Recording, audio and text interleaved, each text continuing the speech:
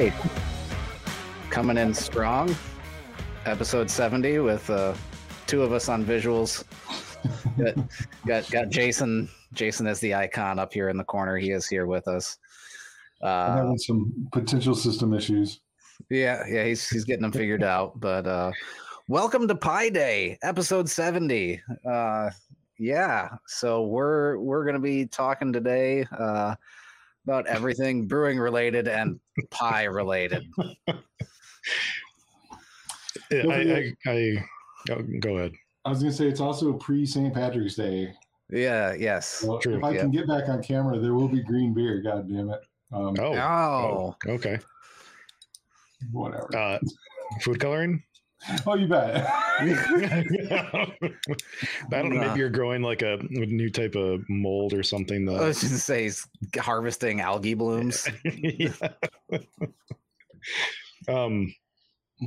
I completely expect this entire episode to be off topic, but I will say, so I'm drinking a cold IPA right now, but I dug deep for this episode and I have in my possession a Ferndale caramel apple pie.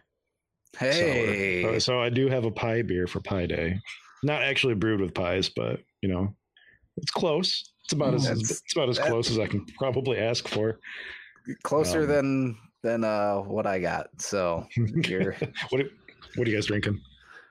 I've got cider.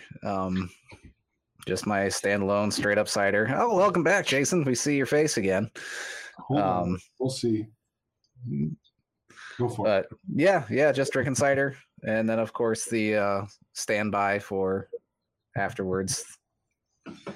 So I'm bummed, Brian. I actually have 2 or 3 of those Ferndale pie beers, and I didn't even think about it today. I wish I would have done so. If you need to bounce and go dig one out while Jordan and I talk, I'm sure that can be arranged. I know exactly where they're at, and warm is not. I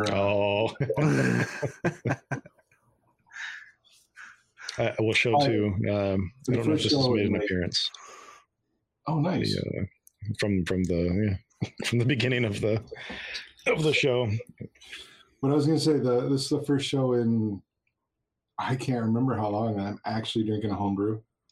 Oh, nice! Is that your dark? Yeah, this is the dark Czech dark lager, or maybe Schwarzbier. Don't know. So I was going to say, send it out to a competition, enter it as both. I know we've given that feedback out in our competition discussions before. One thing I was reading for the NHC's rules this year, they do not want you sending the same beer out under multiple categories. So if anybody's listening, I mean, not that they're ever going to be able to know or anything like that, but it's apparently part of the rules, at least this year. I don't remember reading that in prior years. It could have been there. I'm not sure. No, I don't think so. In fact, originally, gosh, I want to say I'm trying to remember the guidance that I got on that back in the day. I actually think came from somebody. I mean, I'm not going to say Gail, but it came from somebody in relation to the NHC. Hell, it might have even been Moorhead. Emailing back and forth. I think I remember getting just enter it in both. Yeah. So that's funny. I will say that when I've done it in the past with Clummy and Grind, when I used to enter Clummy and Grind in as an Irish stout, and then as sometimes I've entered it as like a foreign extra. Once I think I entered it as an herb, spice, and vegetable. Tried different things with it, but I usually give it a different name. And then they don't know. Yeah. Not saying if Gail's watching that I'm going to totally not do that. I promise I won't ever do that again. It's a good wink. So, are we actually talking about how to brew with pie? Because I'm totally down for it. I mean, it's Pie Day, and I mean, outside of pumpkin beer, which actually I thought of when we started this because I know how much Jordan loves it. That's my favorite. It kind of got into my head. Like, you know, I've drank beer, of course, made with pies before. You've got one in your hand. Or I don't know if are you drinking it right now? Me or Yeah. Jordan? You. I got the Michigan Brews glass. Got some cold IPA. Oh, the cold IPA in it. But you know, I mean, it's not. It goes beyond just pie. Like as a home brewer, we have many scenarios where we want to kind of throw some funky shit in there, or you know, throw a batch of cookies, or a pie, or how do you do that? Like, you know, and so that was the question that popped into my head. I mean, I know how I would do it, but I thought it'd be a good discussion to go through and talk about, you know, what are your different options when you're going for a heavily adjuncted beer, whether it's a pie-related beer or a cake-related beer. I mean, hell, like Old Nation with Sanders Bumpy Cake beer, that was amazing. And even some of these pastry stouts that other places are doing, you know, like what is the process that you guys typically go through, or that we typically follow when we're trying to throw a bunch of weird shit in our beer? That's what popped into my head. So I think a good place to start is to talk about fats and sugars and things like that. So when adjuncting beers, you sort of have to be mindful about shelf life, right? So if you dump, like, say you just dump a bunch of like pies right into your fermenter at the end of fermentation or something like that, you're going to have a ton of oils and fats and things like that that are going to be mixed into your beer. You know, unless you cool them down and kind of skim them off the top and stuff like that. But those are things that can go rancid, you know, over time. Granted, you're going to get a lot of like the flavors and stuff from the sugars and the flavorings and whatever the hell, you know, people are putting in these things. But it's not to say you can't do it, but I think that it's going to be one of those best drank fresh batches. Yeah, I agree. So I think that's a good place to start. Sure. But let's talk about adding adjuncts in like the mash versus like the boil versus post fermentation. What are your thoughts on say something like, oh, I don't know, say you were let's use pumpkin pie as an example. I know, but you see people brewing and mashing and adding bits of sweet potato. I'm sorry, pumpkin. Yeah. I like sweet potato pie better than pumpkin pie. So whenever I think of pumpkin, I think of sweet potato instead. But you see people adding, you know, pureed pumpkin or, you know, baked sugar pumpkin to the mash and the boil and dry pumpkining and all these other things. What are your guys' takes, you know, on using pumpkin in that way? So I've done it, or this is what I've done, I guess I should say, is I feel like, and it's funny, I actually feel like pumpkin is a really shitty example to go to. So let's use something else. Well, no, we can save that for October. No. I'll explain why. Like when you get into pumpkining a beer, pumpkin itself, you know, is the majority of pumpkin beer is actually going to be the spice, right? Mm-hmm. I mean, people do add pumpkin. I have added pumpkin to it, but you're really getting it's the spice. It's the cinnamon, the clove, the nutmeg, and stuff like that, and all of that stuff plays really, really well to be added in, you know, and even flame out, you know, and it can be fermented, or you know, you can tincture with it really, really easily. But when I did brew, so what I'm saying is, I don't think, you know, like what you had said earlier about the risk of, you know, fats and stuff in the beer. I don't think with pumpkin beer is typically a problem. Yeah, it's just because of how they typically do it. Now, if you're going with something weird, you know, like you're going to add whole pumpkin pies, prepared. What's that? Yeah. I was going to say, like, we're going to add an actual prepared pie or pastry or something, or something with chocolate milk solids in it or something like that, then I think you run into that chance. But so for pumpkin beer, I'm all about the flame out.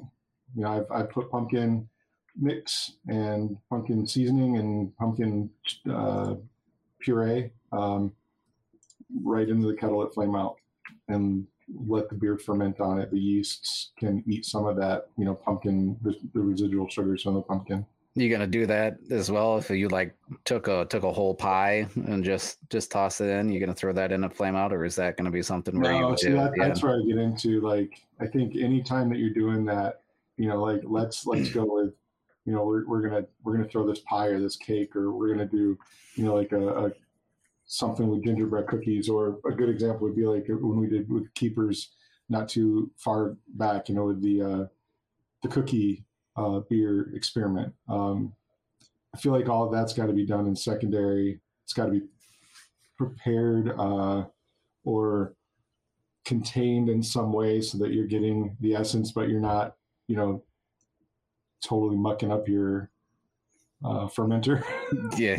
Getting little chunks of flaky crust and whatnot in your bottles. But I mean, that's just me. So Brian, I mean, you brought it up. Like, what do you think, or how have you used it? So here's my thoughts on adjuncts in general. For the most part, everything belongs in the beer after primary fermentation is over. You're going to lose anything like volatile for the most part if you mash with it. Like a lot of those aromas and stuff are just going to get boiled off. You might have Maillard reactions that make other weird sugars or things like that taste funky if you add it during the mash and then boil it. And really, it's just not going to taste like what it is unless you add it and essentially just soak it in the alcohol that's already in your beer. And that goes for so many things, like using graham crackers or like Nilla wafers for like a pie crust sort of flavor.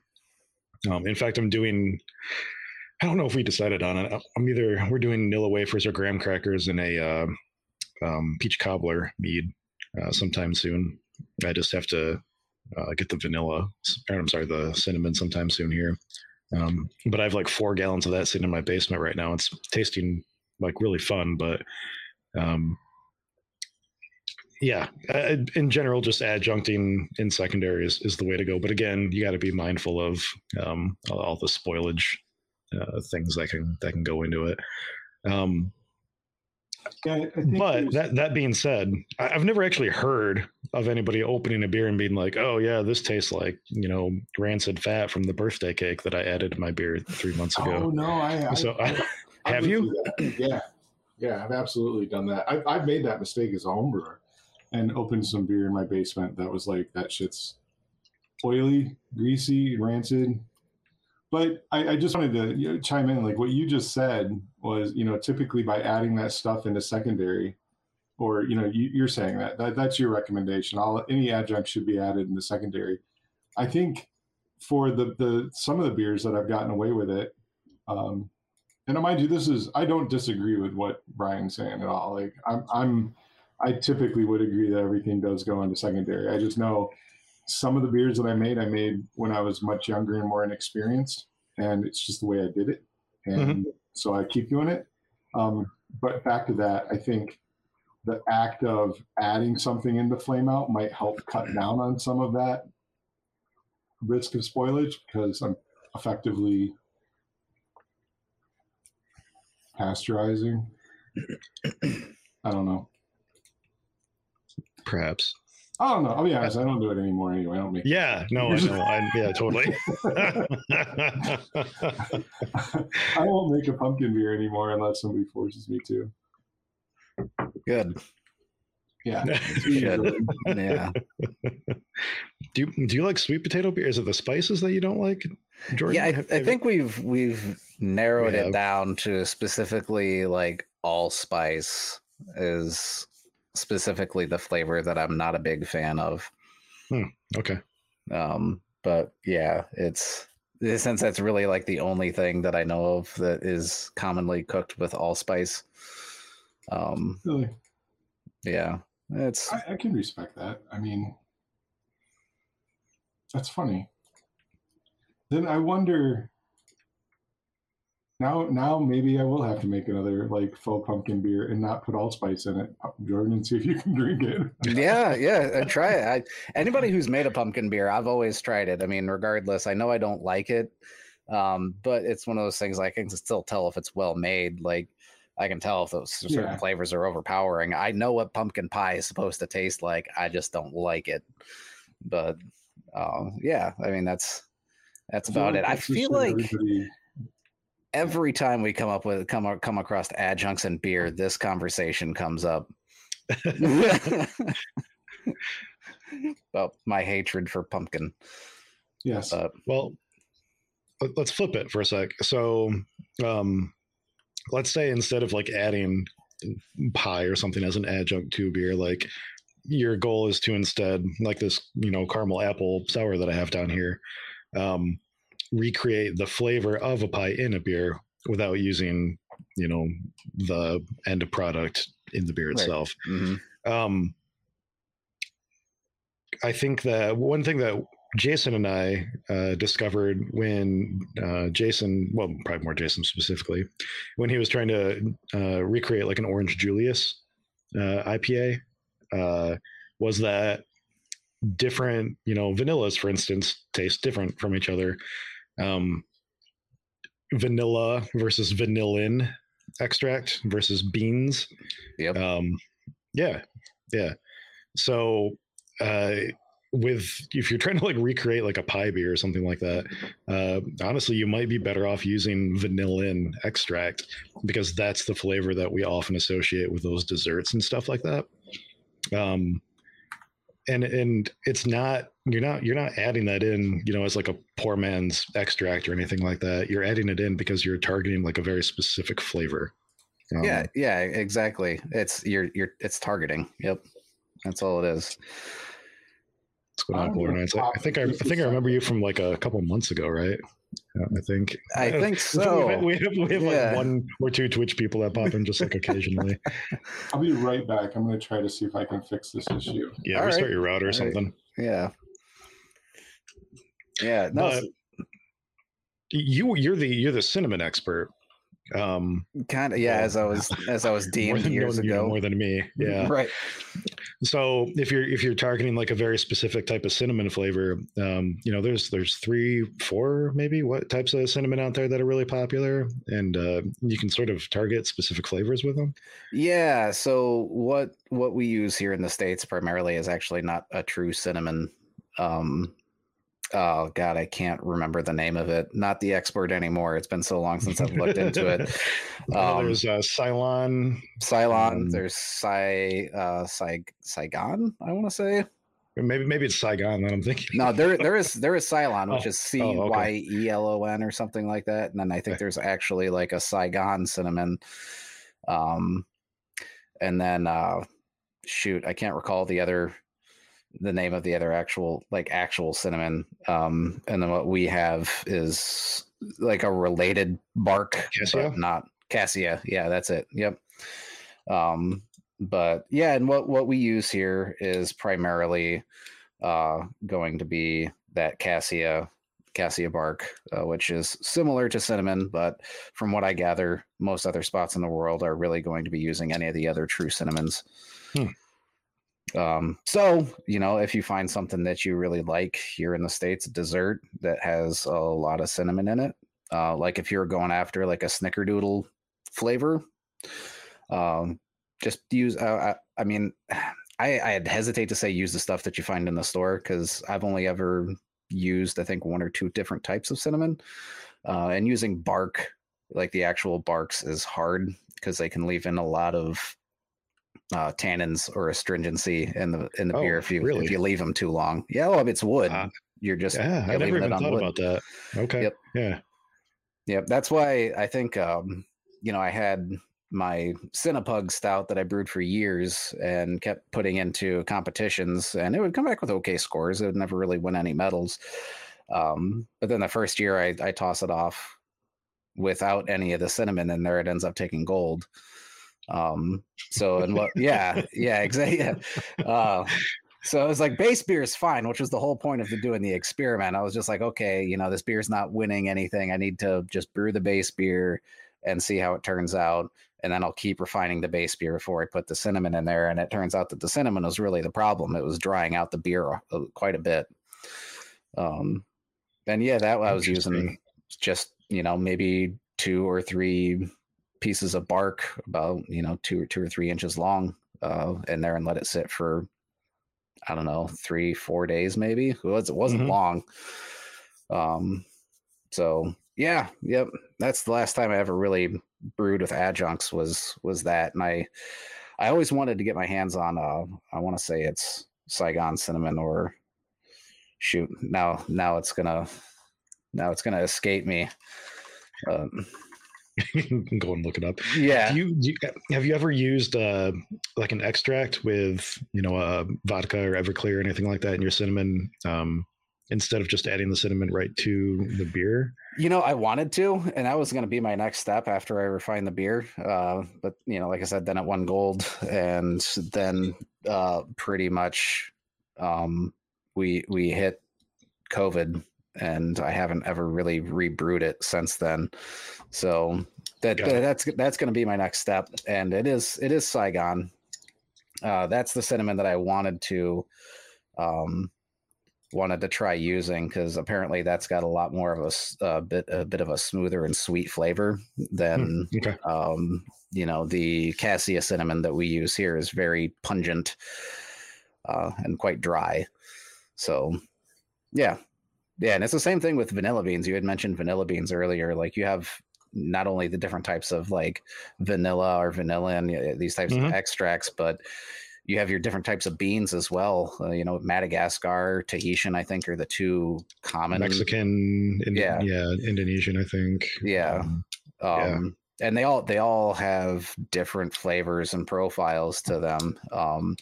I remember back when I was trying to do like a bean flicker clone and throwing in coffee and vanilla beans.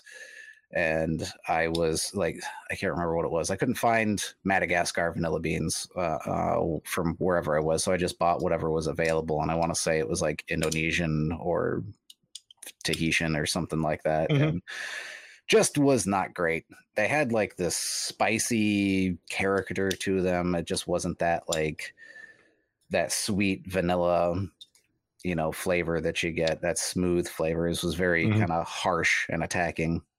Yeah. So I'm back. I'm going to give up on the video. Okay. For now. But keep doing speed tests. Yeah. Yeah. To jump in on, I know, Brian, what you mentioned earlier, like when we were doing the Orange Julius thing, and I think more so like with what you were talking about, Jordan, with baking, especially, if you're going to call out that this beer is apple pie beer or, oatmeal cookie beer or whatever, that's where it actually would behoove you probably to use that baker's vanilla or that cheaper vanilla extract, because people, they have that in their mind. Like, that's what an oatmeal cookie tastes like, or that's what, grandma's apple pie tastes like. And it was, it uses those flavors. And so just saying, oh, I'm going to go throw cinnamon in, or I'm going to get a kick-ass, $8 Madagascar vanilla bean, it's not the same flavor. Right. And I guess the other thing to think of is specifically, like you said, those flavors that are in the end product of a baked good, they're going through a transformation when you bake them. So the flavors of what you're putting into that recipe aren't necessarily what's going to be coming out, because there's other interactions from everything that's going on in there. That's a really good point. Yeah. Yeah. You have to attack the flavor that you want, not necessarily the ingredients that you're supposed to use. I've never considered that. It's coming up with, with flavors, especially with something that's so familiar to people. Like, you can't fuck with that. Yep. You're trying to trigger a memory response, or yeah. So when dealing with cinnamon or vanilla or these other adjuncts, how do we know how much to put in? Like how do I know that I only want like 2 vanilla beans in there, or like 20 milligrams of vanilla, or 30 milligrams of cinnamon or something like that? Good question. Experimenting. Don't go. Little is better early on. At least that's the way I see it. Like if you're adding in vanilla beans to a secondary, it's not great to mess with it, but add in less at first. You can always add in more later. Yeah, that's good. That's good. That's good advice.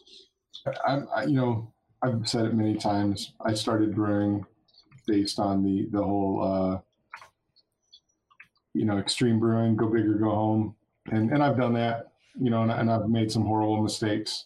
At no point should you ever put like damn near a pound of orange zest in anything. Oh my god! What?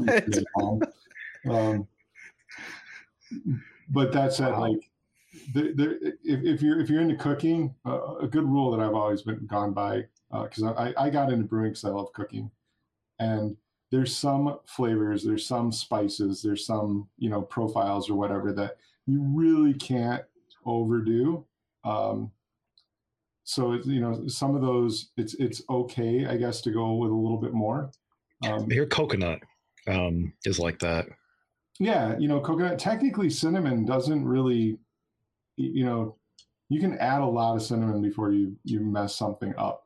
Vanilla is relatively; those are two relatively minor. You can add a lot of them. In cooking, it's like that with like parsley. You can add as much parsley as you want. You're really not going to mess anything up with it. I feel that way about cumin. I actually think you should put cumin in everything. But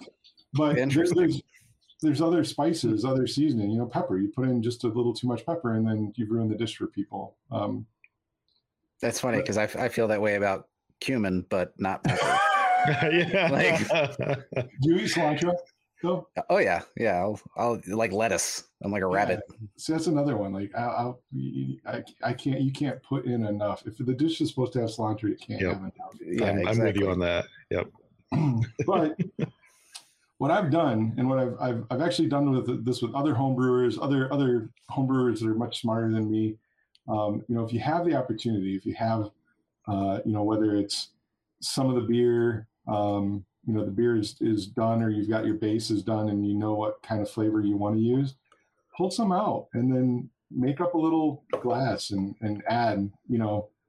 It's math, and it can be kind of weird, but I know we did this with one of the gang brews where, we were trying. I forget exactly what we were doing. I know we did once with salinity, where it's salt. We were trying like how much salt do we add to a beer? So I pour out 4 ounces of beer, and I put, a gram of salt in it, and then taste it, and then keep adding a gram at a time, and then do the math. So here's a question. Where's the topic type thing? But what kind of salt do you use? Oh man, that was a huge variety. Really? Is there really like differences in the taste of salts? Brian, next time you're over. Really? Are we going to do a salt flight? Yeah. Really? Get it salted. That's there's such a wide variety in salts and what they do. The mineral content. I off the top of my head, I couldn't tell you what is in a traditional what type of salt is traditionally in like the German, like Goza. But I know when making my own, I tried. Pink Himalayan, which is very salty, very sodiumy, if that's a word. Yeah, sure. I tried red Hawaiian volcanic salt, which is not very salty, but it's super mineral rich. It's very almost metallic. And then there's French gray salt, which is very earthy. Again, low salt content overall, or low salt flavor, but adds just a really complex, rich, earthiness to it. So it is not table salt, no matter which way you cut it. That's what I was looking for. Don't use iodized salt. No, I would say, especially with beers, you want to go with a minerally salt, salt with a high mineral content. And those are just 3 salts that I bought when I was playing with it. There's so many more different volcanic salts. There's I tasted it once. And I've always thought it'd be cool to do in a beer, but there's it's an Asian. It's either Japanese or Korean, where they cook salt in bamboo, like nine times baked salt or something, I think it's called, and it has this really crazy, earthy, clean vegetal. I don't know. Interesting. See, I was just looking for not table salt, but now I've learned a lot more about salt than I thought I was going to. So not table salt. Yeah, that's all right. Back to it. Like, cool.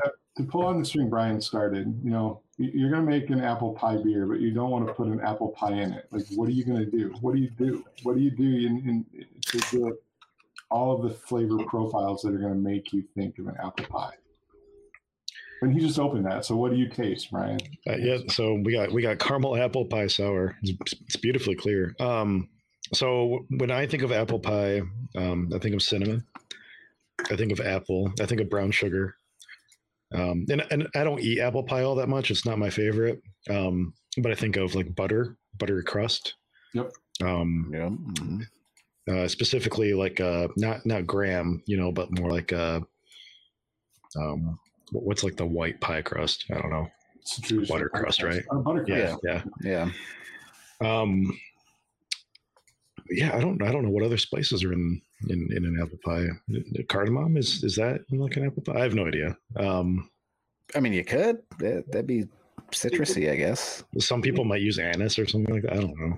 Yep, typically it'd be like an allspice. Apple pie spice. Allspice. Is going to have similar to pumpkin pie. It's going to have nutmeg. Nutmeg. Yep. Yeah. Yep. Okay. Does apple pie really have allspice in it? Because I like apple pie. Now you're starting to make me question reality. I think it depends on who makes it. I was just Googling apple pie spice. The pre-made apple pie spice, I think, has 5 different spices in it. I was bound and determined not to like this beer before I poured it, but I'll be damned if it isn't actually pretty good. Why did you want to hate it? Caramel apple pie sour. I mean, all right. Maybe it's so apple and sour that goes together, right? But I don't normally think of like caramel going with like acidity. But I think what they did in this beer is it's very light. Like the caramel it totally takes a back burner. But it's there. It is there. It's not like biting into like a caramel apple on a stick. It's more. Then you wouldn't get the crust. I don't get any crust or anything, but it's more like drinking a cider that has a little bit of like melanoidin or caramelization or like depth to it or something like that. Look at that aspect, but not like a lot. It's not like a candy beer. Like it's very much sour and cidery. Yeah. So traditional apple pie spice is going to have cinnamon, nutmeg, allspice, ginger, and cardamom. So Jordan, I'm back to the drawing board. Yeah. Damn it! I thought we had it figured out. But you get within that beer, Brian, you get all the other flavors. You're just kind of missing the crust. Now, how old is it? Because I feel like crust is one of those things to be the first one to kind of nosedive off on the flavor profile. This was canned November of 2020, so we've got some age on it. Yeah. Okay. They say so. Ferndale again. They do pretty much all of their adjunct ingredients and secondary, as far as I understand. They say it was rested on apples, caramel, graham cracker, and apple pie spices. So maybe it's just had a lot of time to mellow out. It's definitely not punchy. It's very well blended and maybe even a little bit mild, and I probably like it more because of that. Interesting. All right. Or maybe I'm getting sick. When those were fresh, I seem to remember them being very in your face. Yeah. It sounds like it would be. And this has been cold the entire time. It's been in the back of a mini fridge downstairs, so it's not like it was, sitting out in the garage or something. But Brian chimed in a couple minutes ago asking if we ever use candy cap mushrooms. He says they supposedly taste like maple syrup. Like, are we talking actual mushrooms or candy caps, like a type of candy mushroom? I'll let him answer, but I'm assuming it's a kind of mushroom. That's what I'd assume too. I don't know anybody who's brewed with mushrooms. Weddell has a mushroom beer on right now. Do they? Yep. It's not the first time they've brewed it either. It has those it's chaga though. Yeah, chaga, yeah. Okay, that chaga makes sense. In my opinion, chaga's cheating. That ain't. I mean, chaga don't taste like mushroom. Chaga tastes like coffee. Yeah.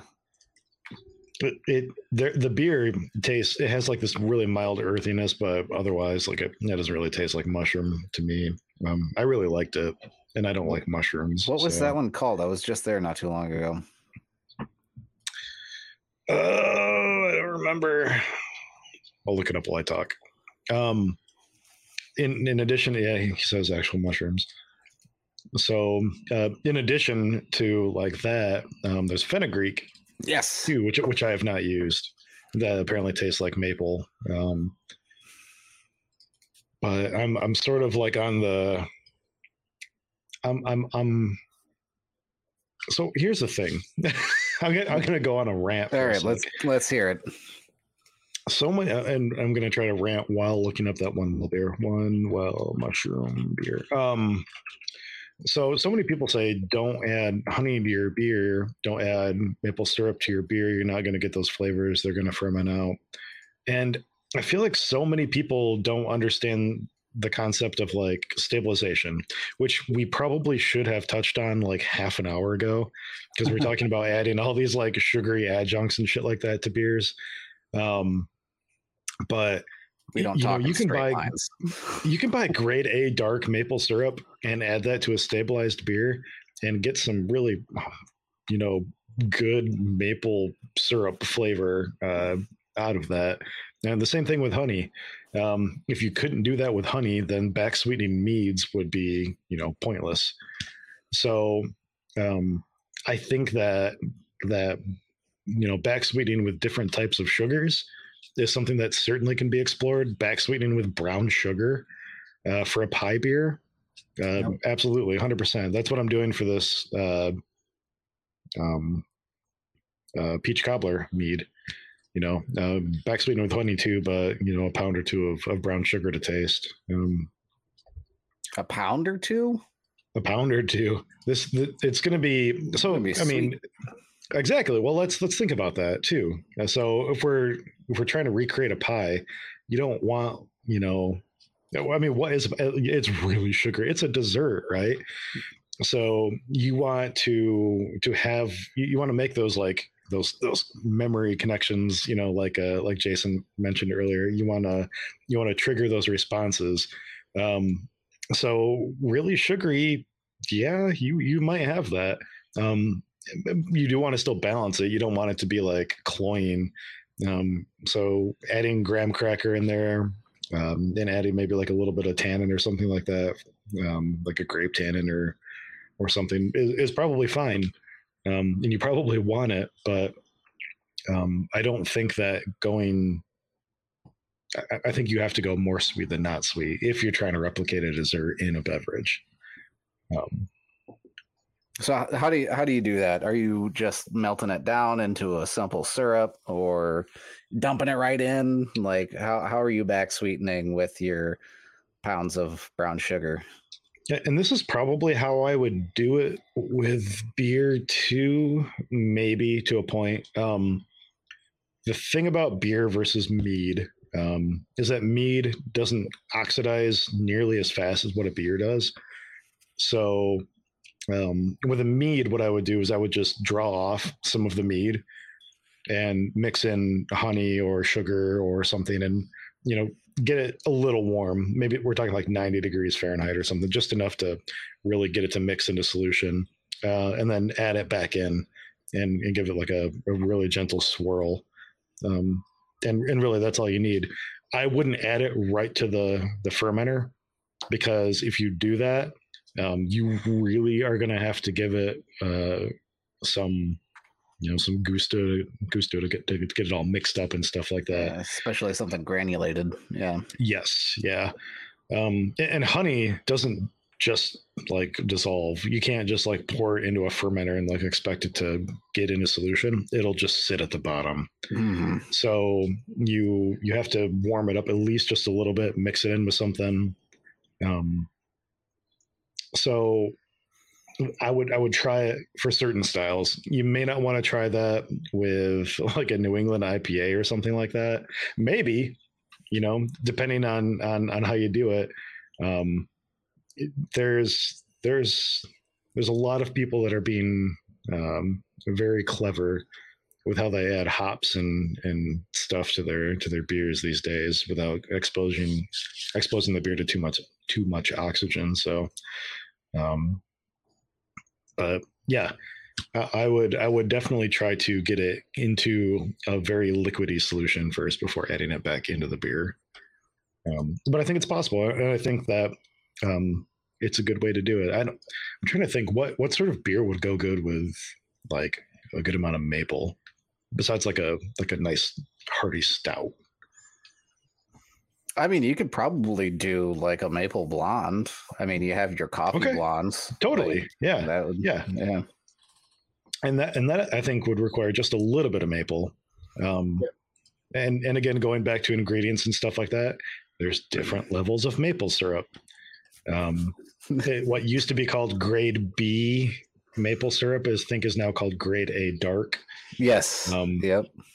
So that's like, not quite molasses, but it's very, very dark, very thick, very rich maple syrup. You don't need a lot of it to get a really intense flavor. And that's what you would want to use if you're making like an Acerglyn or a maple wine or something too. Speaking of that, I still have some of that old maple syrup that I got from long, long ago. Got like a half gallon of it. I was just thinking, I think mine's bad. I need to throw it away. Mine might be. I don't know. Mine's been sitting in my geyser, so it should be cold the entire time. Yeah. But yeah. I'm kind of thinking, like, I was just kind of letting the old brain box go wild for a second. Maple mead, like, why not back sweeten a mead with maple syrup? I feel like that might be good. Yep, absolutely. And I'm sure most Acerglyns are. Probably, yeah. That's yep. To some degree or another, a lot of that maple flavor ferments out. But I mean, you've made a maple wine before, right? Yeah, I have. You guys said it made you turn blind. Yeah, so. But a lot of that flavor still does stick around, and I think that like that's somewhat a testament to like even if you do ferment it dry, like it still has a little bit of that mapliness there too. So I don't want to say that there's nothing to be said for adding honey or maple or something to a beer and expecting all that flavor to ferment out. But you might have to use a lot of it if you're not stabilizing first. Which means in turn your ABV is going to go. Yep. Yeah. So you're going to have a hot beer. You're going to need to let that thing cool off for a little while before you really start tasting those flavors, because you start pushing that ABV up too high. It's going to need some time to mellow. I've been throwing around, stabilization a lot for the last 10 minutes, but so maybe we touch on that for a second too. Yeah, let's do it. And we'll probably just stick with chemical stabilization, because for beer, you don't really want to do anything else. You can, the goal here is to make the yeast not ferment any sugar. That's what we mean by stabilization. We don't want any more sugar fermented after the primary fermentation is done. We don't want the yeast to do anything else anymore. We want to either kill it or neuter it or something.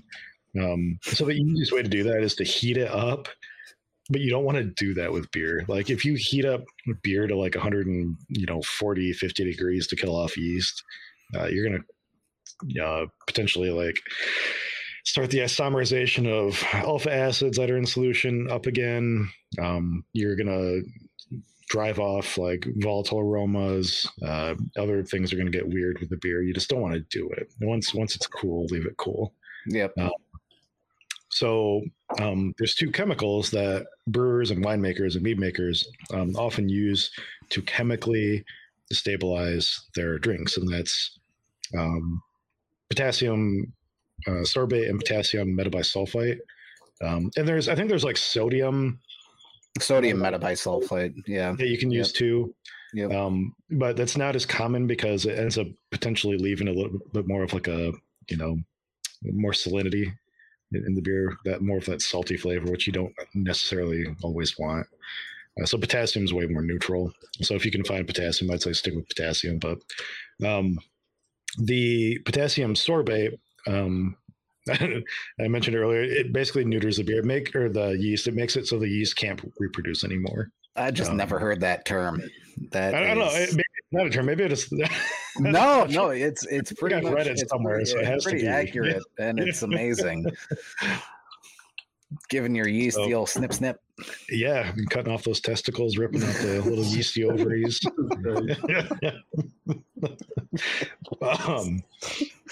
So no more yeast reproduction, no more producing healthy yeast cells that can munch on some sugar. And then the metabisulfite ends up stripping your wort or must or whatever you're making your wine beer with of oxygen. So basically stripping it of like a necessity that it needs in order to also reproduce and do important metabolism things to consume that sugar and create alcohol and CO2 and stuff. So there's instructions on the bottles on how to use those. Hey Matt, how's it going, buddy? Thanks, Matt. I'm going to actually get back to Matt in a minute too, maybe near the end of the show or something. But so I lost my track, my train of thought. And anyway, measuring them out. So there's instructions on the bottles on how to use these, and for the most part, the instructions that are on the bottle are probably fine for beer. The actual measurements that you may need for like a wine or a mead are very much dependent on things like pH and sulfate levels and stuff like that are already in the must. So it gets pretty complicated, and it's a little bit above my like knowledge level to even like speak on. But for the most part with beer, you can follow the dosage levels that are on the bottle and probably be okay.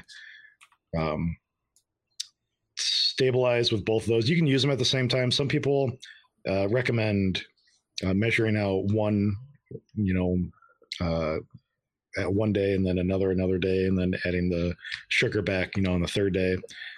I've never found any issue dosing with both at the same time, doing a gentle swirl, and then back sweetening, 24 hours later. So play with it. But one thing that you may want to do, like with sugar, like I recommended, is mix up the sorbate and metabisulfite in a little bit of liquid, probably just like warm water or beer or something. And then once that's all mixed up, add that to the fermenter. Again, it's just to get it all mixed into solution properly, because I think it's the sorbate maybe that doesn't mix in super well. When you get it, it looks like they kind of look like Tic Tacs, except like a quarter of the size, Yep. When you put it in your solution, they just kind of sit on top. Yeah. And who knows if it even mixes in, once it starts sinking and stuff like that. So it's good to get it all mixed up into a liquid format first, and then dose, and then just let that kind of spread all over and stuff like that. So that's enough Brian splurge for the moment, but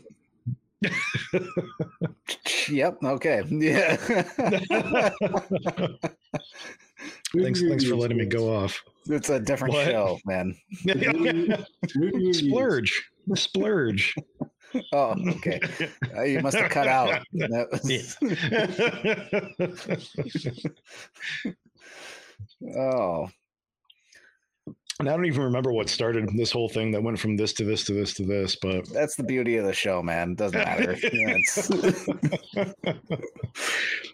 I think I was going off. Yeah, I was going off on my tangent on adding honey and maple and stuff like that. So in any case, give it a try. I think that there are too many quote unquote rules of homebrewing out there right now that people like to spout off without giving more thought to to how to do it. yeah. When somebody asks, how do I get maple flavor to my beer, it's either use fenugreek or don't bother, or add maple at bottling. And then you'll get people that are like, oh, is this all going to ferment out or something like Or that. get bottle bombs. Yeah. So here's the thing too, and I guess I do have to go off on this tangent too. What I've been talking about is only viable if you're kegging. If you are bottling and bottle carbonating, once you stabilize your beer, your yeast aren't going to ferment any more sugars, which means that they're not going to ferment your bottling sugar, which means you're not going to get carbonation in your beer. Back sweetening is hard when you bottle carb. It's not impossible though. Again, you can add sugar to your beer, cap, and then bring your beer in bottles up to 140 degrees for 10 minutes to kill off all the yeast at a certain level once you believe that it's about carbonated to where you want it. Yeah. But it gets dangerous because if your measuring is imprecise and some beers have more sugar and some have less, you could potentially have beers that are already very highly carbonated and highly pressurized in the bottle. And once you start heating that up, you are risking that bottle blowing it up. I suppose if you had like clear bottles or something like that, you might be able to UV pasteurize, but I don't know who has that type of technology at home or where you would find that many clear bottles, that are pop top. Like, I suppose theoretically it would be possible if somebody out there, has, a few hundred clear bottles that they UV pasteurize. I'd love to hear your process, but yeah. I've done that. I've done the heat pasteurization method with ciders before, and it's not fun. It's scary. I wore like a neck guard. I wouldn't do it. I tied like a shirt around my neck and I had like glasses on and stuff. Why did you heat pasteurize with a cider? You should have sorbated that thing, man. This was the very first cider that I ever brewed. It might have been the second thing that I ever fermented. I think I remember this now. Yeah, I remember. I was living with Tim in the apartments, so it's because I wanted a semi-sweet cider, and I was like bound and determined to do it. And I'm like, I'm not gonna drink this fucking thing dry, and it worked. It worked great. I didn't get any glass shards in my neck, but it was stressful, and I would not want to do it again. I think it was right after that I was like, as soon as I move, like my very first big investment into this hobby is going to be to keg. Yep, that's where a lot of us end up going. Saves your back at least. Oh yeah. Even before I invested in fermentation, like temp control and stuff, I was like, I got a keg. Yep. It was one of the first things I did too. Decided that I think I started kegging before I was actually even doing all grain. Pretty sure. I don't remember you not doing all grain, so I don't remember that at all. It's funny. It's been a while. Yeah, it has. I've had my kegerator now. Shit, like 13 years or something like that. Oh my god, the same one? Yeah, Oh no, the chest freezer's been replaced, but Okay. I had that $50 Facebook Marketplace find for like 8 of those years. Yep. That's a good way to start. Yep. I mean, the real investment is all in the shanks and faucets and lines and regulator and CO2 tank and all that shit. Yeah, that's it. Yeah, the collar, the kegerator. Like even if you buy the chest freezer new, like the collar and the kegerator are not that expensive. I mean, you might have $300 between the two of them, but to get 4 shanks and everything else, I mean, you're probably looking at another, well, maybe 3 to 5 probably. One of these days, I don't think have we done like a kegging episode, like what it takes to like? I don't think so. I don't know. There's an idea. Yeah, that might be worth it. Not that there's not a billion of those episodes around, but well, we can share our journey. It doesn't matter. It's about us and how we do it. I'm totally agree. About all of our bullshit and off topic, and so. How's that internet treating you, Jason? I've given up. I hate it. I miss your face. He's gonna do it. Sitting here slamming hams, being pissed off. Okay, yeah. So every Monday night, basically. Yeah, how much different? Yeah, every weeknight, perhaps. We don't need to go there now. I'm gonna pour this beer until it. Oh, yeah. I think there's like garbage at the bottom of this beer, like you do with some of the adjunct beers. Some of the stuff I just poured, it's not nearly as clear as it was, just a little bit ago. But I'll finish it off like that. So yeah, you got anything to add to the back sweetening discussion, Jason? No, I mean you've done it more than I have. I agree. I do the sulfate and stuff. I think one time I did something similar. One time I thought I can heat this vessel and get away with it. And I actually think I did it once in the keg. Like I heated a whole keg. I was being really stupid though. So I've never even thought about doing it that way. I mean, that'd be way safer. I mean, kegs can hold what, like 120, 150 PSI? Wait, what are we talking about? Pasteurizing in a keg? Yes, we are. Might have tried it once. How did you heat it? Dude, we have these big giant pots. I mean, really? Did you just put it in a pot of boiling water? No, I heat the water up to like, it wasn't boiling. I didn't go boiling. I didn't want to get into like a pressure cooker situation. Okay. But yeah, I mean, my boil kettle is 15 gallons. So, heat it up. So what I was doing, all right, if we're going to go there, I had this root beer braggot that I failed on like multiple times. I had it turn, massive bottle bombs. I think we've talked about it on the show before. Like I was popping caps and they were blowing 6 feet away and it was just geysering. And I probably brewed that 3 or 4 times and I was never successful getting the product that I wanted. And so I think that was one of those times I took a keg and heated my brew kettle up and got the water hot and then just kind of sat the keg in there and, kept it at that temperature until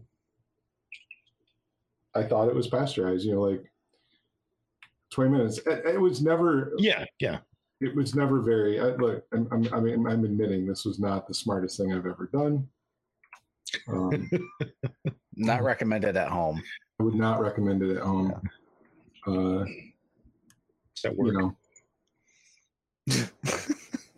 But I was really careful to keep it. I didn't want to oxidize it, so I put the whole keg up there, I'm heating it in the water, and I'm like using the pressure relief valve to like blow off pressure, but I really think I just blew off. Nothing really came out. Like it didn't get hot enough to build a lot of pressure. Yeah. But I don't think it really did anything either, because I couldn't really keep track of the core temperature of the liquid, because then I would have to open the keg up and defeat the purpose. So I just kind of, did it for a while. Yep. And then let it cool back down. But again, it was, I wound up dumping it anyway. So it wasn't a beer. It was a very heavily flavored. The thing is back in the day at Homebrew Fest, Craft used to have this amazing root beer, hard root beer. And it was phenomenal. It was in the early, I don't know, like year before like the Not Your Father's, not your. Okay. And they gave the recipe out. I think they actually had it like printed at one point, or they had a link to it. And they're like, yeah, here's the recipe. I've always wanted to talk to Keith, and if he's listening, he can maybe answer this, or if he ever hears this, then send me an email, Keith, and let me know. But I brewed that thing probably, I don't know, several times. I was never successful. It never came out the way I did it exactly the way they said in their instructions. With like very, very minor tweaks based on some of the ingredients that I had, and for the fact that I always said that I try to brew my own recipes, whatever. But I mean, we're talking incredibly minor tweaks, and it never came out. So for a while there, I actually thought Craft was just trolling people and just like making this amazing thing and then giving them some shitty recipe. So get good. Right? Not saying that they would do that or be dicks like that. I don't do that. But I tried so much that I just kind of got to the point where I'm like, they've got to be fucking with me. And it just, yeah. So that's how I tried to do the whole keg. Don't do stupid shit at home, kids. We're learning from your examples. Yeah. You're just getting me to tell you my fucking embarrassing stories. Yeah. We could have a whole episode on that. Just, yeah, probably. Jason tells all of his embarrassing stories. Whatever. Jason bears it all. If you're not willing to dump out a batch of beer or take the risk to dump out a batch of beer, I don't really think you're a home brewer. So I've become increasingly okay with doing that as the years go on. At first, it's like, I invested $40 into this batch. I'm not gonna dump it. I'm gonna fucking drink this thing. And as I get older and gain more weight, I'm like, I'm not gonna invest my calories into this shitty beer. So, I respect those people that are gonna learn from their mistake and drink it anyway. And they keep it themselves. Where I have trouble is people, brewing it badly or knowing that it's bad, and then not working at making it better. Yeah, and then giving it out to their friends, and still, it's the same thing. Like, go back to Netflix and watch Dogfish Head dump $1 million worth of 120 down the drain. Oh, that's painful. Yeah, just because it didn't taste exactly how it was supposed to. Like, if you're gonna be proud of your beer and share your beer, and it's one thing to take your bad beer to a club or friends and ask them for feedback to help you get it better. But if you're just gonna brew shit and then give it out to people, I don't think that's cool. So. But I'm with you now. Like, I don't have time. I'm not gonna give bad beer out to my friends, and I only have so many calories and so many beers to drink left in my life, and I don't have time to waste my shit. Got to be good shit. Yep. Well, and part of it too, you have to say, none of us brewed good beers when we first started out. Well, maybe Jason, you won a medal with your first beer, so but first one, then I dumped a whole bunch, man. Yeah, okay. but like, maybe you don't know, like if your beer is not great, like we're also, we want to be proud of everything that we do, right? So join a homebrew club, let people there not judge your beer, but just be like, hey, I taste something off with this, like, maybe the last questions or something like that. For the most part, like 99% of homebrewers out there are really cool with not being assholes. They don't come to club meetings to be like, this beer shit and my beer is better and blah blah blah. Like, Yeah. Everybody wants to be supportive of the hobby and help everybody else make better beer, especially when you are the club Michigan Homebrew Club of the Year, and want to make sure that all of your club's beers are meddling to maintain that award level. So even as much shit as we give each other, and I know we love giving each other shit, even the times where we brewed the exact same beer and like side by sided it, I don't think either of us were ever like, yep, mine's better than yours. No, absolutely not. It's not. It's like mine has more vanilla and yours has more like malt depth and honey. Yeah. And, Right. yeah. They're different beers, but they're also good. Then there's family. Family comes in and supports you. So, hi, Mom. Thank you for. Oh, thank hi, you Brian's for, mom. Thank you for occasionally watching my crazy homebrew show. So. It's great. So chugging caramel. I don't know if we ever really talked about, like, if you want to make a beer with pie, if you want to make a pie beer, you want to make a cookie beer, you want to make this or that. Like, I think to go back to probably where we talked about 45 minutes ago, maybe come up with the flavors, right? Like, apple pie spice and Nilla wafers for the crust, and a little brown sugar, like Brian mentioned. The chances of you putting a couple of whole pies in a bucket with your beer, probably a lot riskier. Not saying that there are plenty of breweries out there. In fact, like I forget who it was that just did the Punchki beer where they put just in like dump Punchkis into it. Yeah. I mean, there's those gimmicky beers out there that do it, and you can do it. And those flavors do come through. Yep. I would actually say, but, oh my God, the mess! I can't even imagine the mess. Oh, sorry, Jordan. Go ahead. I would say do both. Plant, if you want to do sure. like say you want to do a peach pie blonde or something like that. Like plan on brewing the beer twice. Do one where you're being analytical and picking out the flavors and trying to measure it out and brew that beer that way. And then YOLO it and brew another one and throw a peach pie in it and test them back to back and see what happens. I mean, I've had some great beers. I was just thinking, I was at the Winter Beer Festival up in Grand Rapids a couple weekends ago, and I had a great beer from the name is gonna escape me, but it was made with now the dessert name's gonna escape me. God, it's too late in the show for this. I thought about this earlier. Tiramisu. No, it was Dutch. Oh God. Banquet. That's it. It was made with. Okay, so isn't that from the Bleach anime? Oh, it's almonds and Tim's the only one that's gonna get that joke. It's basically an almond log, like with this flaky crust around it, and it's delicious. I love it. My wife's Dutch. I get it from her family all the time, and I will eat that way more than I should. But anyways, I talked to this brewery. I want to say it was Mitten Brewing in Grand Rapids,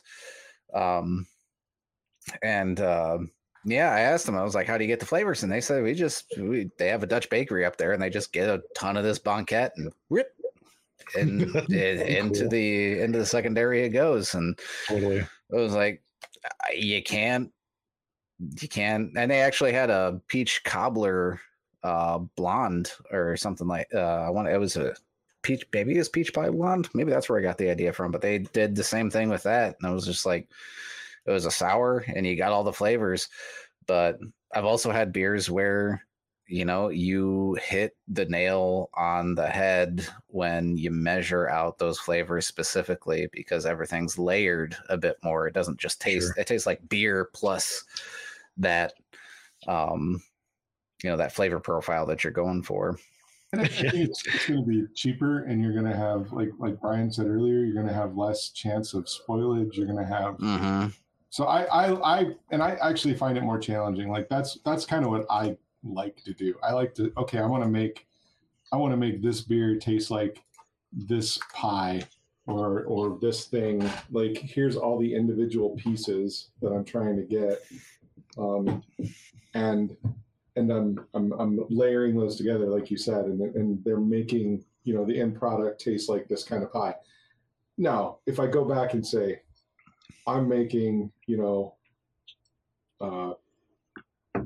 famous Amos chocolate chip cookie stout, then chocolate chip cookies or whatever. Yeah. Or Sanders bumpy cake, like I talked about earlier. Like, if you're going for something so specific, then the only thing you can do is throw it in your beer. Yeah. Well, yeah. And like the other thing, like if you want to drink your dessert, like you have something in mind and you're just like, I want this in liquid form, just use that in your beer with alcohol. It's like, do that with alcohol. But if you want like the flavors of a stout or the flavors of a blonde, and then that are complemented by the flavors of said dessert of your choosing, it definitely pays a lot more to be a little bit more analytical about what you're putting into that beer, because it's going to preserve a bit more of the beer that's underneath it rather than just inundating it with the flavors of these desserts. I would also anticipate losing maybe like half of the volume of beer per volume of whatever you throw into it. As well. Like if you throw a whole pie into your like secondary or something, like expect to lose like half a pie's worth of like beer probably to just mush and garbage and shit that you don't want to like have to serve in a glass.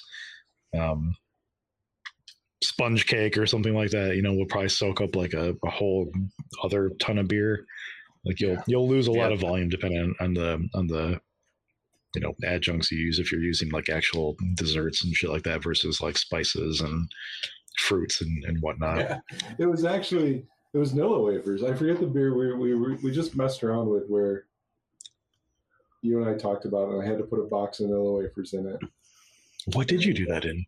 I can't remember, but I just remember at the end of it being incredibly impressed with how much liquid a Nilla wafer soaks up.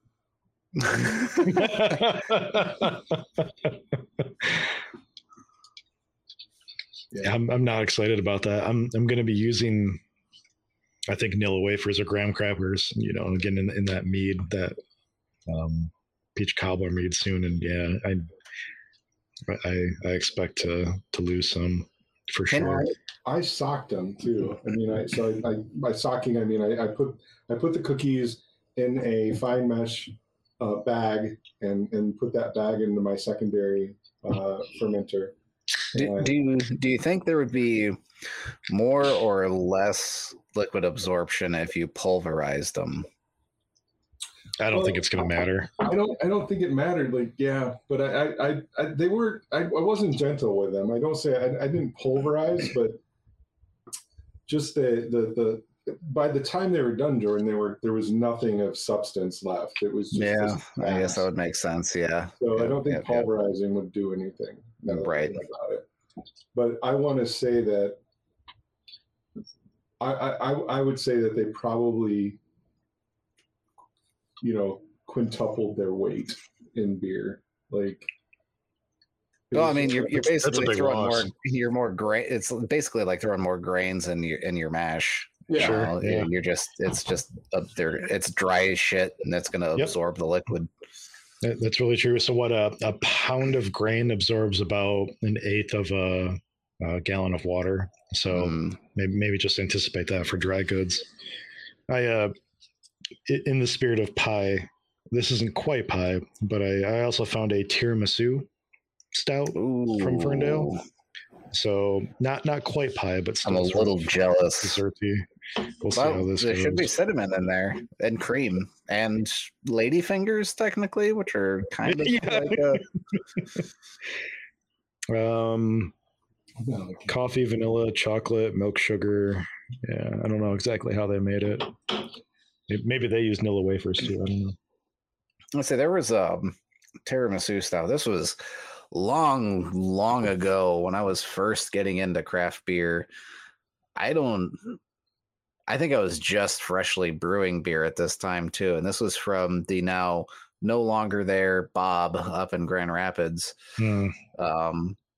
But whatever brewer that they had there made a tiramisu stout, and it was just one of those beers that is always going to be stuck up here because it tasted just like the fucking dessert, and it was amazing. I actually don't know if I've ever had tiramisu. Wait, really? Oh, it's phenomenal. I It's know. probably my favorite dessert. You know what? Costco sells one that's like 6 pounds. Just go buy that and have yourself a weekend. Oh yeah. Oh my god. We're just there today. I should have looked. That's getting me excited about going to Costco.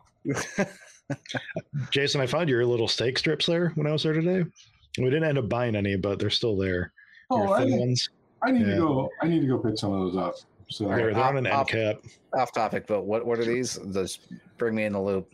So Jason? somebody at Costco, they for some reason they started taking like I think it's either a strip steak or a ribeye, and they slice it super thin, probably for like cheesesteak. Mhm. So it's sliced at like less than an 1/8 inch thick. And so a couple weeks ago I was there and I bought a pack and I just brought it right home and I threw it in the marinade and I made jerky with it. Oh, this is like raw? Oh yeah. Yep. Oh, I haven't seen that there. Okay. Super thin. It's on an end cap. Steak. Interesting. Okay. And it was really good. Like it made great jerky. And I was just gonna ask jerky because I need to make some jerky, and if I don't have to cut it, I brought the whole thing home and I literally just I dumped it in a bag with some marinade and I turned it all into jerky, and it was so worth it.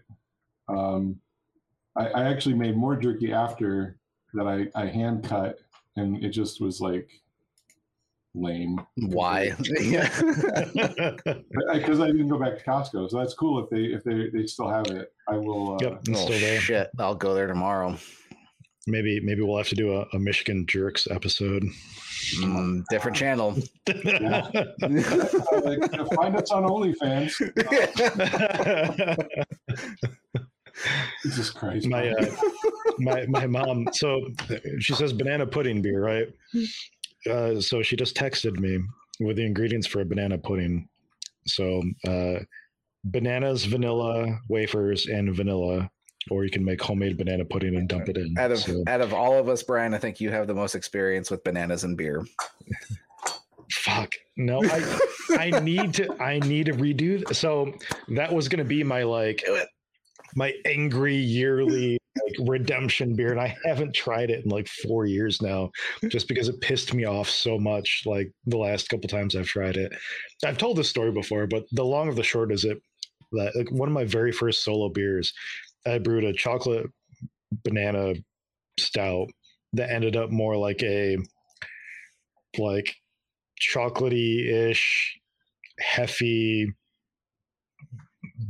porter bomb. Like that had like all sorts of like fermentation issues and all flavors, and was like severely overcarbed and everything. And I was so scared of bottle bombs that I made Shayna go and throw it away in the trash because I didn't want to risk my own life. Yep. So Ever the gentleman.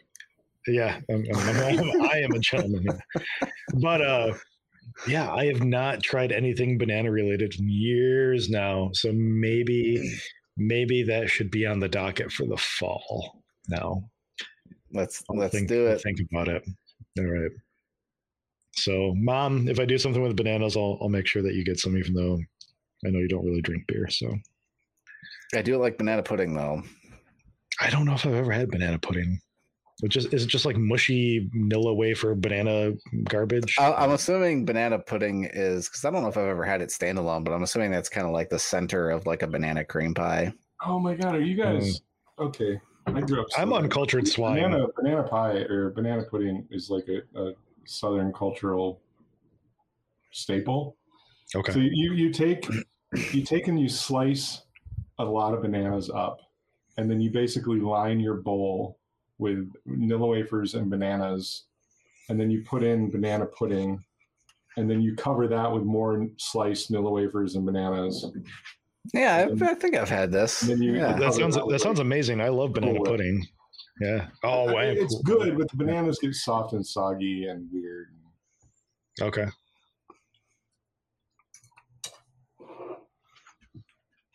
I still want to try it. Yeah, let's banana brandy. Brandy? Oh, yeah. What? That sounds amazing. I love pear brandy. I could totally imagine some banana brandy. Wait, are you saying add that as an ingredient, Brian? Is banana brandy a thing? Like I've never seen it. I don't know. I wouldn't know where to buy it. Now we're going down a rabbit hole because that sounds great. Know. It does sound great. I want to see what he says, but do you feel like going still, Jason? Because there's still another like technological pie part of the episode that we can do, like raspberry pie. Go for it. I happen to actually be sitting here eating pie now because I'm not on camera, and it is pie day, so I'm having a piece of lemon meringue pie. We can just bullshit for the rest of the episode. I think that we could do like a Michigan Brews technology episode as a standalone.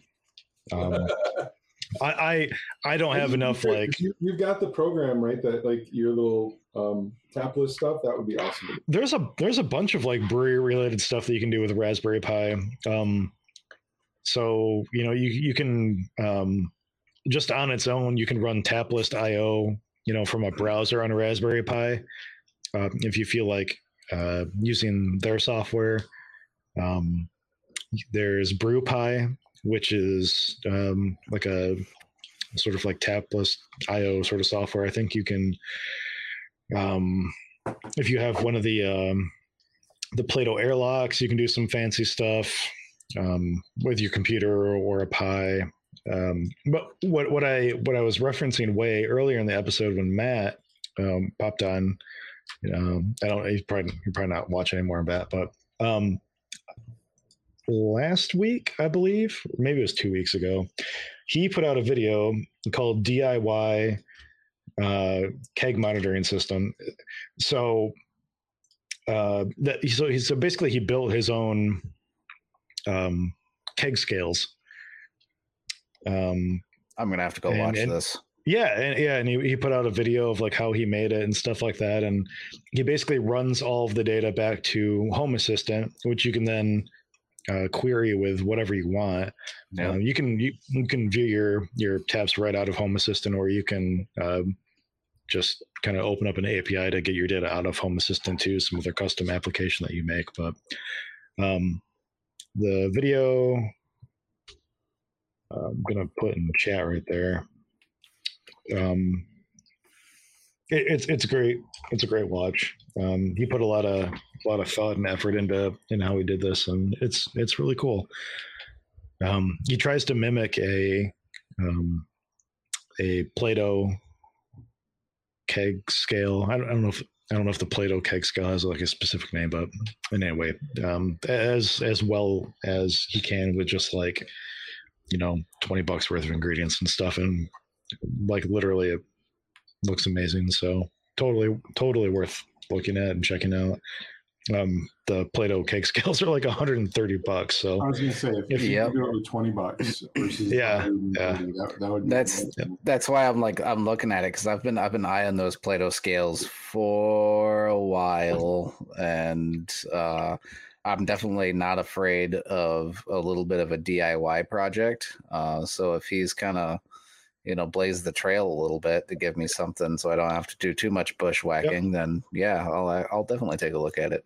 If you have like a 3D printer or access to a 3D printer, like you can even print out plastic inlays to put your I can't remember the word for it. The weight sensors. I can't remember what they're called. Anyway, they go watch the video. We'll watch it. I'll really watch it. Do it. Yeah, go check out his channel. We had him on the show a while ago. The dude's awesome. We should have him back at some point.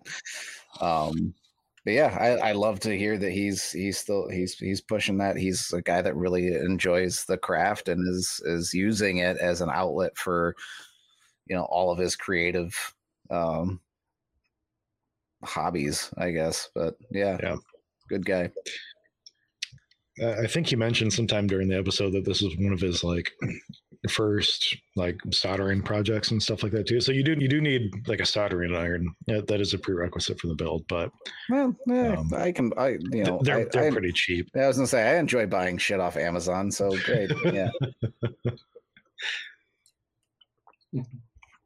But if you don't run Home Assistant at home, that's something you should look into. There's a lot of fun, cool things you can do. I already have that going. Yeah, I don't know. I've started to drink a bunch of I don't know how strong the stout is now. My cheeks are far more warm than they normally are, an hour and a half into an episode. Does it not say what's on there? Does it not say the ABV? Know.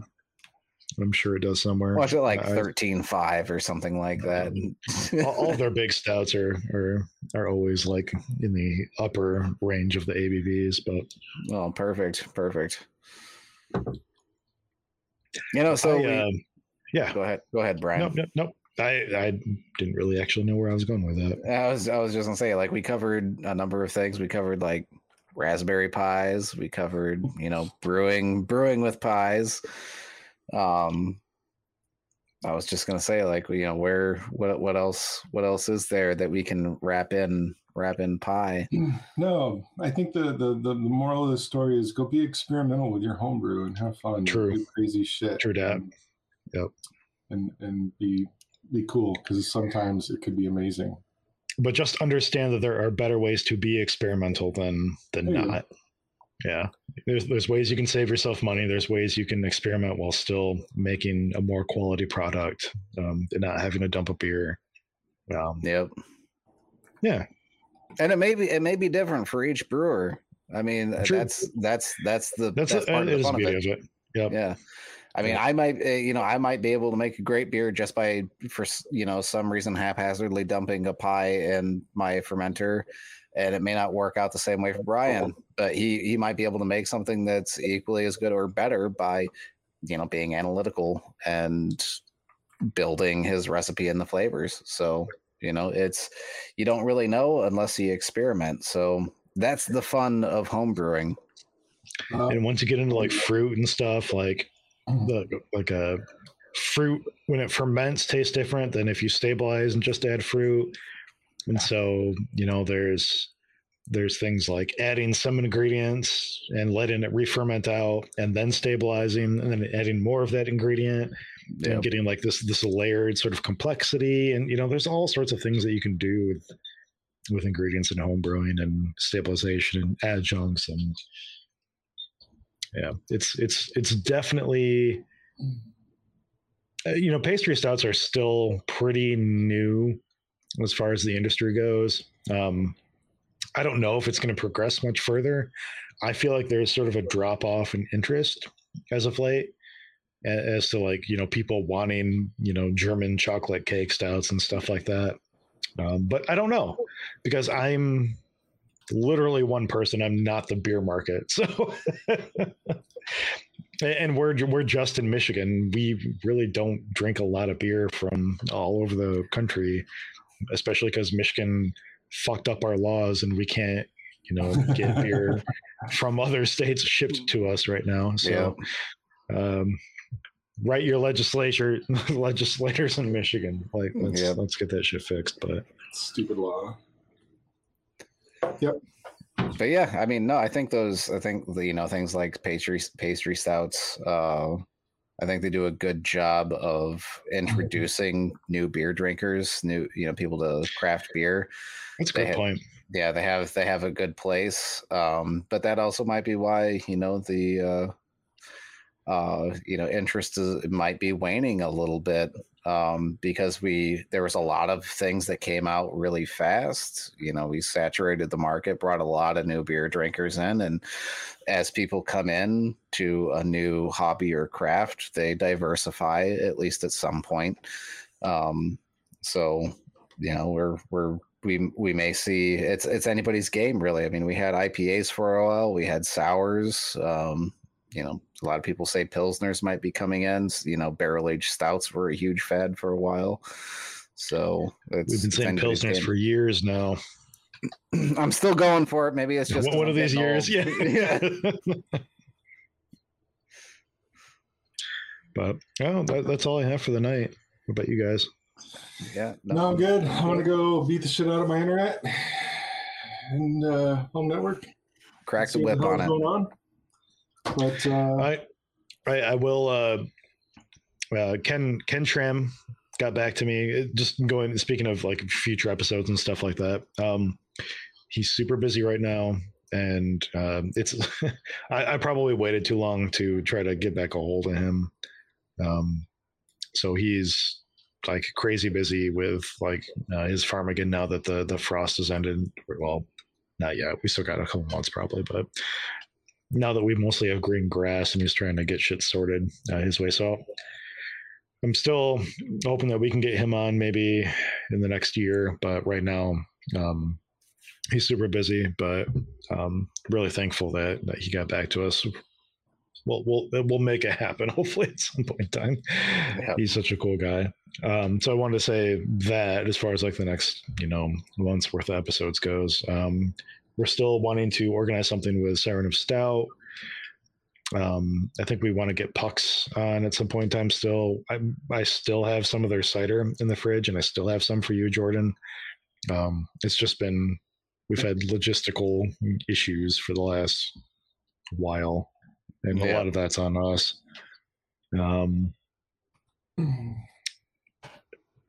Are we having an episode next week? I can't remember if we have anything scheduled right now. No, but we're supposed to be having a meeting here in the next week or so. We'll figure it out. We'll get some posts out. Yeah. We're like we did last year. We want to try to at least organize the next quarter or half year's worth of episodes, if not the next entire year, and try to get stuff sorted out. Jason's going to be MIA for a couple more episodes this year than he was last year.